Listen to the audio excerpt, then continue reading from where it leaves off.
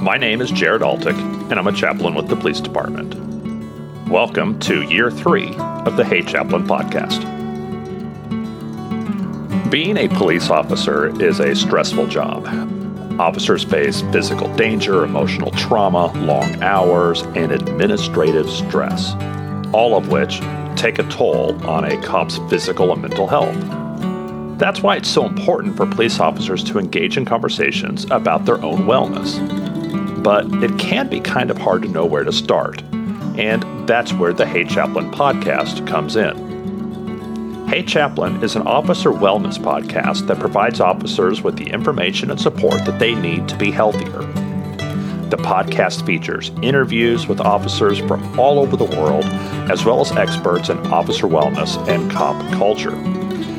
The podcast covers a wide range of topics, including careers, leadership, mental health, and work-life balance, because I want cops to have a healthier and happier life, both before and after retirement.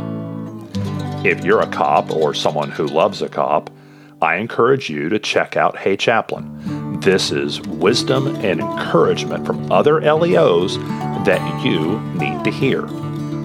So, here are my top 4 reasons to listen to every episode of Hey Chaplain this year. Number 1, to increase your knowledge. Hey Chaplain can provide you with valuable information about the challenges and stressors of this job, as well as how to cope with them. I'm also going to introduce you to people and resources that are available to help you with your wellness. Number 2, to reduce your isolation. Hey Chaplain can help you feel less isolated and more connected to a community of other officers who are also working to get healthier. This sense of community can be a valuable source of support and encouragement. Number 3, to increase your motivation. Hey Chaplain can motivate you to take steps to improve your health and your well-being. By hearing from other officers who've successfully made changes in their lives and overcome some of their darkest demons, you can be inspired to do the same. And number 4, to increase your self-care. Hey Chaplain can encourage you to take care of yourself both physically and mentally.